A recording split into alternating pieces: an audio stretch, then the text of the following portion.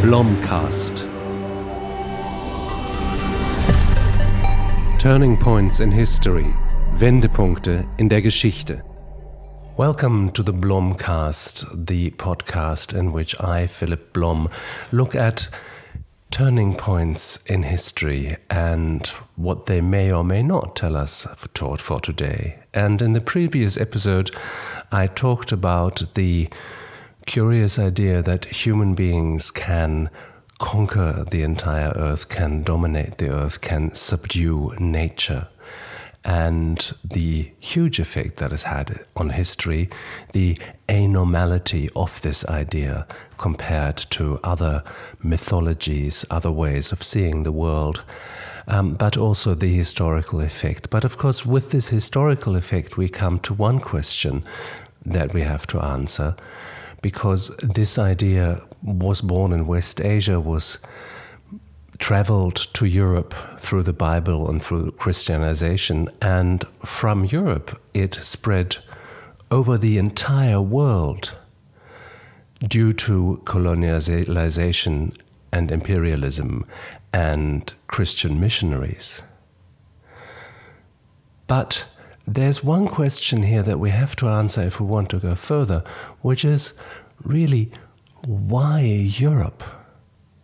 We are talking here about one of the greatest turning points in human history, the conquest of faraway continents, the wiping out of the populations there, the establishing of a vast colonial empire that really did change the course of human history and left a legacy with which people are still battling today. And that is on top of things like the Columbian transfer, so the swapping of living organisms between Europe and the Americas, and then, of course, also throughout the world. So much hinges on this question: why was it Europe that could extend and project its power so far? Because, say you'd been a Martian or some kind of traveler who would have looked at the civilizations of the earth around, well, say as late as 1450,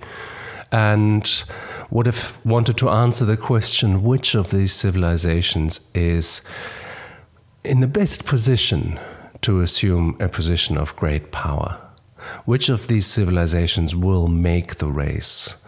Well, you would have certainly started in China. That was the biggest state, the biggest realm, the biggest economy at the time.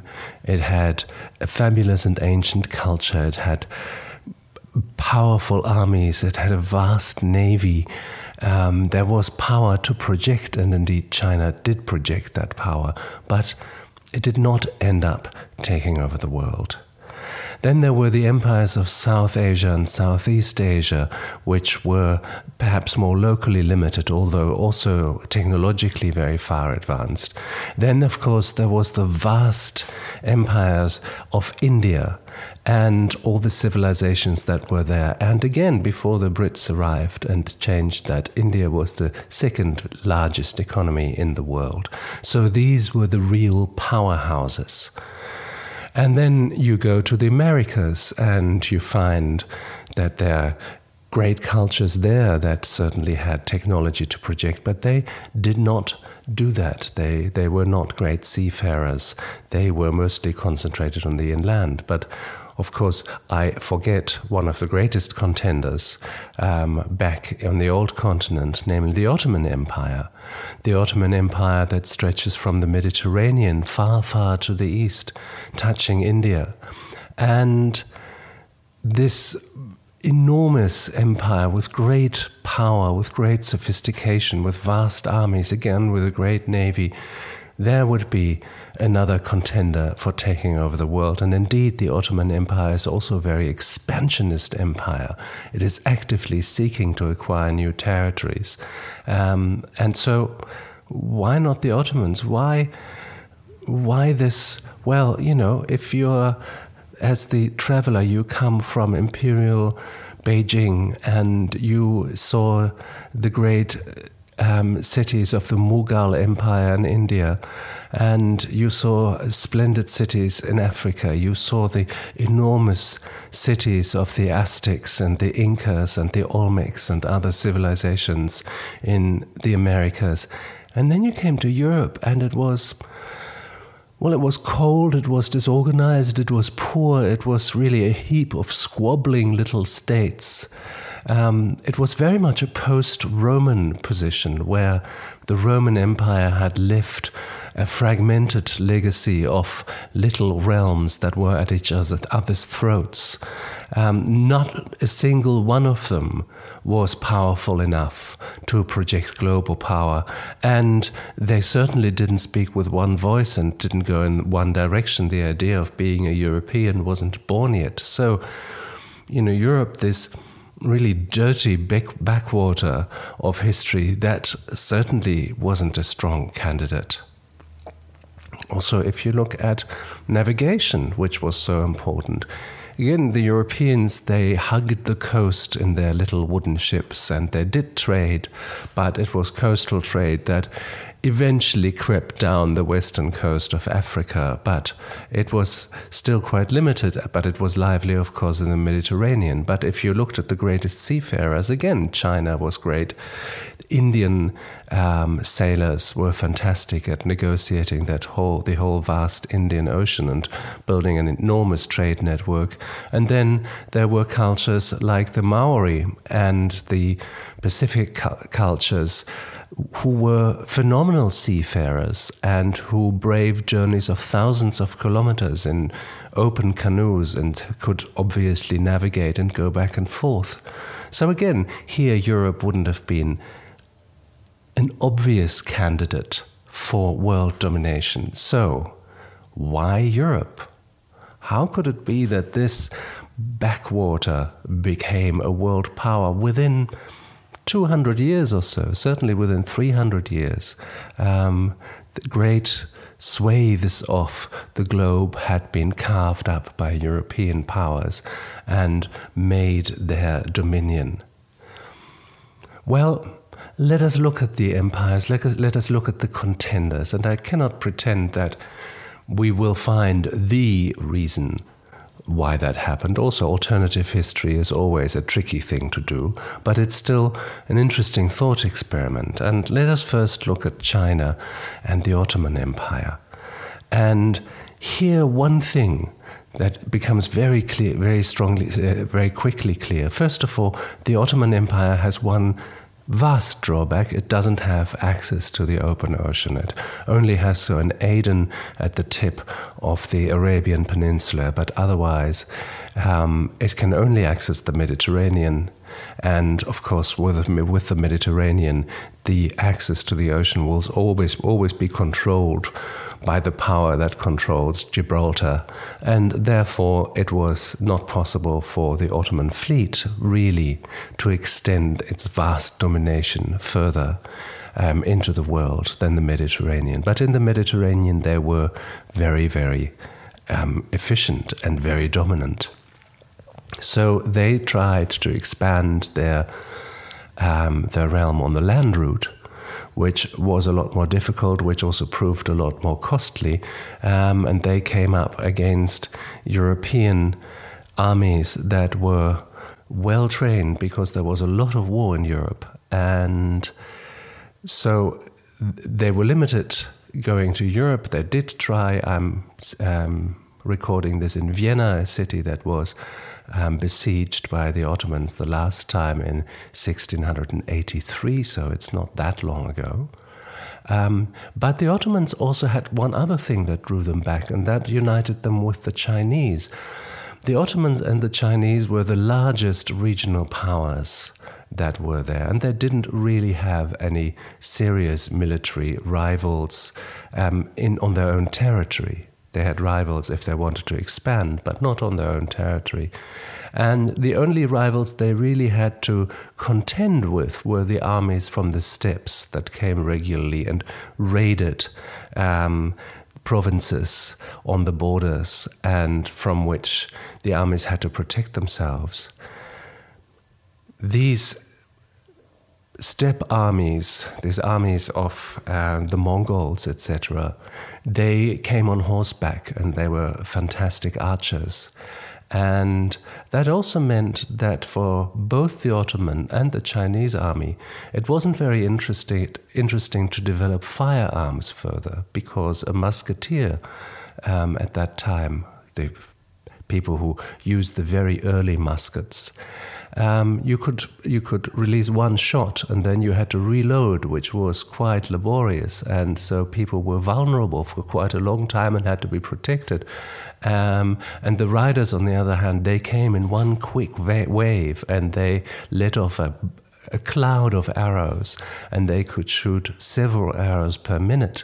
And so, of course, the development of firearms wasn't very interesting, but on the other hand, the Ottoman and Chinese armies were sufficiently powerful to hold off these attacks, so that they also didn't have very much incentive to develop their technologies further.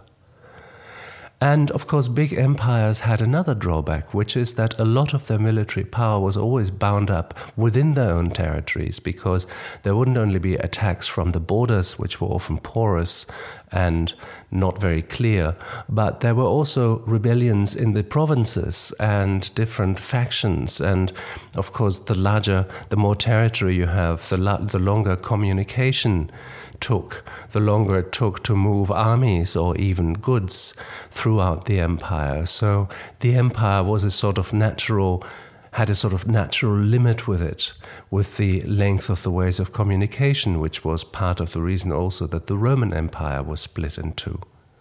So, in fact, being a large empire wasn't very good for projecting power. In the case of the American great cultures, there was also another drawback, which is really another accident of history, and that is that Middle America had different kinds of grain, which were sometimes less productive than European grains, but also Mesoamerican cultures didn't have beasts of burden. They didn't have horses and they didn't have cows and oxen to till the fields. It all had to be done by human labors, because llamas and alpacas are simply not made for that kind of use. And so work was a lot more laborious for those cultures, because they had to use more human muscle power for everything. And if they wanted to transport something, they basically had to transport it. It had to be transported by people. So these little factors make a lot of cumulative difference when it comes to how much power a culture can project and how far it can project it. And here we come to a curious realization, which is that Europe, that dirty backwater that was very clearly distinguished between a rich and relatively thriving Mediterranean region where the European kingdoms and the Ottomans and other cultures met, and where trade routes such as the Silk Route came into Europe, and where the cultural activity was very dense, where the Renaissance was being born and forged at that time, and Northern Europe that was a lot more behind in terms of cultural and also economic development, was only just beginning to join that movement. But we begin to understand that actually Europe's weakness became a source of its power, because these were highly fragmented states, and they were always in a state of war with one another. They were always also in a race for better engineering for siege works, but also better engineering for manufacturing. They were always in the race for better ship designs and money. And therefore, these were the beginnings of intensifying trade, of a rivalry that also India knew, but for different reasons that panned out differently. But this rivalry, intense rivalry between small states, was one factor that certainly spurred the technological development, also the social development of these places, always punctuated, though, by wars that threw back Europe by a generation or so. I mean, 200 years later, after our fictitious journey in 1450, 200 warring years later, we will have the 30 Years' War, in which 12 million people, which was something for some regions of Europe, up to half of the population living there, was wiped out. So this warring didn't only create lovely new technologies, it also brought death and destruction, and sometimes threw Europe back by generations. But another accident is that Europe has a very long coastline, and many of these small states have access to the open sea. And that was important, of course, for England, for Spain, for Portugal, for France, etc. And countries that didn't have such an easy access, such as, for instance, Germany, made this a big issue in their foreign policy later. So access to the sea was also easy for these countries.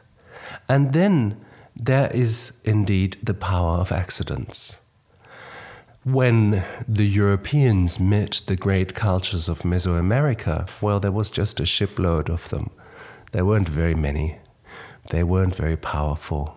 There were a really ragtag band of knights and traders and bandits and seamen who arrived and who were armed, but who could have easily been driven back into the sea.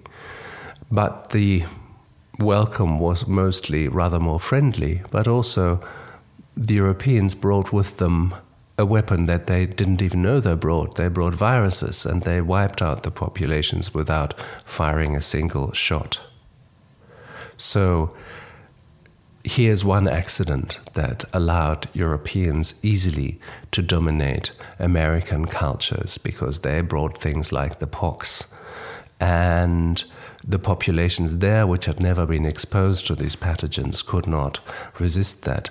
The present was returned, by the way, because European sailors then brought back the syphilis that would become such a scourge of Europe. But certainly here was one historical accident. Another historical accident is really fascinating and beguiling, and I just have to read this to you.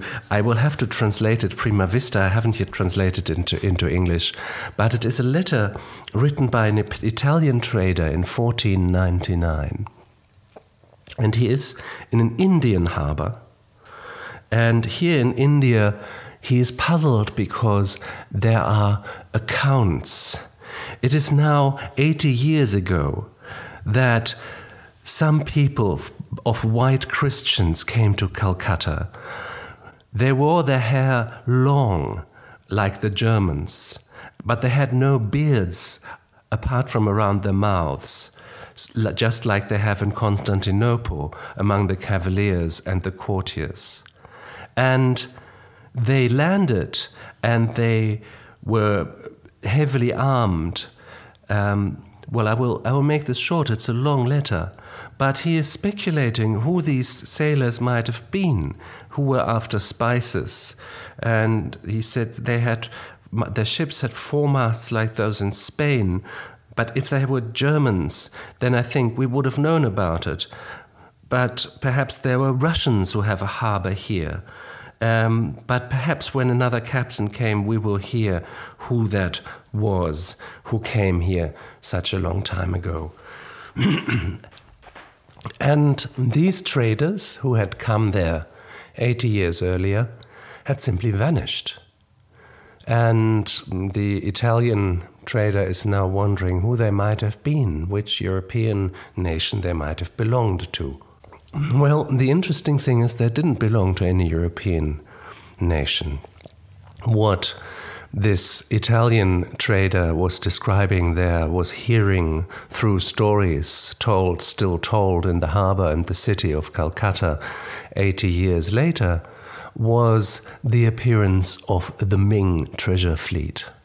A vast fleet of the Chinese Empire, with hundreds of ships that were sometimes 60 meters long, carrying an army of 28,000 men, and traders and priests and acrobats and musicians and horses and other animals, and a vast pomp, but an immensely impressive event when this great fleet turned up, as indeed it did, because the Chinese did build a kind of colonial empire in the 15th century and throughout the Indian Ocean up to the coast of East Africa. And everywhere they established trading points.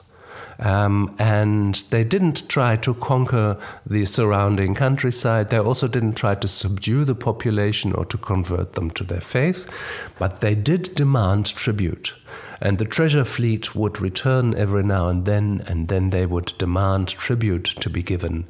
And this tribute would then be duly paid, and any local monarch who thought it would not be a good idea to pay that would soon learn that it was at his peril that he didn't do that, because they were very hard in their punitive expeditions if their will was not followed.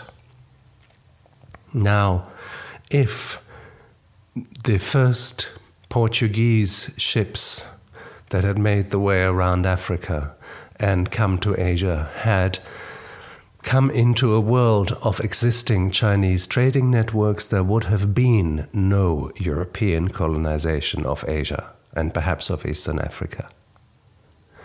But the fact was that just before that, the whole enterprise of the Ming treasure fleets had simply collapsed. And it had collapsed because the great admiral of the treasure fleet, whose personal project this was, and who had convinced the successive emperors to give him his support for that, well, he was a eunuch, and he was part of the eunuch faction at court. And in a factional fight between different political factions, the eunuchs lost out, and therefore their projects lost out, and the emperor decided to freeze the treasure fleets. And then indeed it was decided that all the ships had to be burnt. And then there were even laws passed to say that it was a crime to have a ship with many masts, and it was a crime punishable by heavy punishments to sail the open seas. So China retreated into itself. We know very little about the end of this affair of the treasure fleet, for the simple reason that it was a very effective cover-up job even then, and thousands of documents were seized and burned that related to this palace revolution, essentially. And therefore there's quite a lot, there are a lot of open questions about this. But the fact is, the Ming treasure fleet that already had a sort of colonial empire had dismantled this empire just before the Europeans arrived. So what was Europe's secret for world domination? Was it a superior idea? Was it a superior culture? Was it superior technology? The latter, yes, perhaps. There were superior technologies because the warring European states had made it more interesting to develop, especially the technologies of war, much more efficiently, and so they were very good at waging war. But that would not have been enough. And the Europeans didn't bring any ideas that wouldn't have been known somewhere else already, that wouldn't have been known since antiquity. So it was certainly not some kind of superior idea, though perhaps the idea that it is part of the religion, part of the very identity of the people, that they must subjugate their earth, that they must missionize, that might have given the Europeans an energy and a drive that other cultures didn't feel towards subjugating other peoples and doing more than demanding tribute from them. But in the end, it seems that it was largely a matter of chance.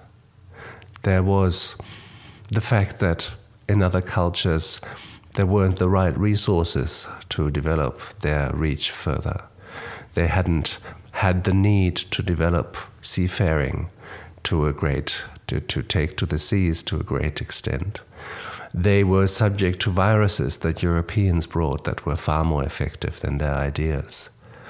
They had already retreated from a position of great power and left the field to the Europeans. That seems to have been much more important for the system that then became the greatest power in the world, the colonial empires of the European nations, with all that entailed. That entailed in bringing also the Christian faith to countries around the world, not only in its religious form, but also in its secularized forms, such as socialism, such as perhaps also liberalism. All these creeds that come out of the tradition of the Christian faith as well, or certainly out of European traditions. But in the end, what became Europe's strength also became Europe's undoing, because the warring European states that had developed technologies that nobody else had continued to do just that up into the 19th century, and in the 20th century that became an almost universal slaughter in Europe, and the warring states once again dominated history. So Europe's rise and ascendancy throughout history may have begun with a string of accidents, but it has also come to an end with a string of accidents, and perhaps also because of the very factors that had made Europe strong before. I'd be interested to know what you think about this. I'd be interested to know how you react to this idea of European preponderance and its end that we are living through now. So like this episode if you enjoy it. Subscribe to this podcast. Tell your friends about it. Tell lots of people about it. I'm curious to hear your views. I'm curious to be in dialogue with as many people as possible. And for now, I thank you for listening.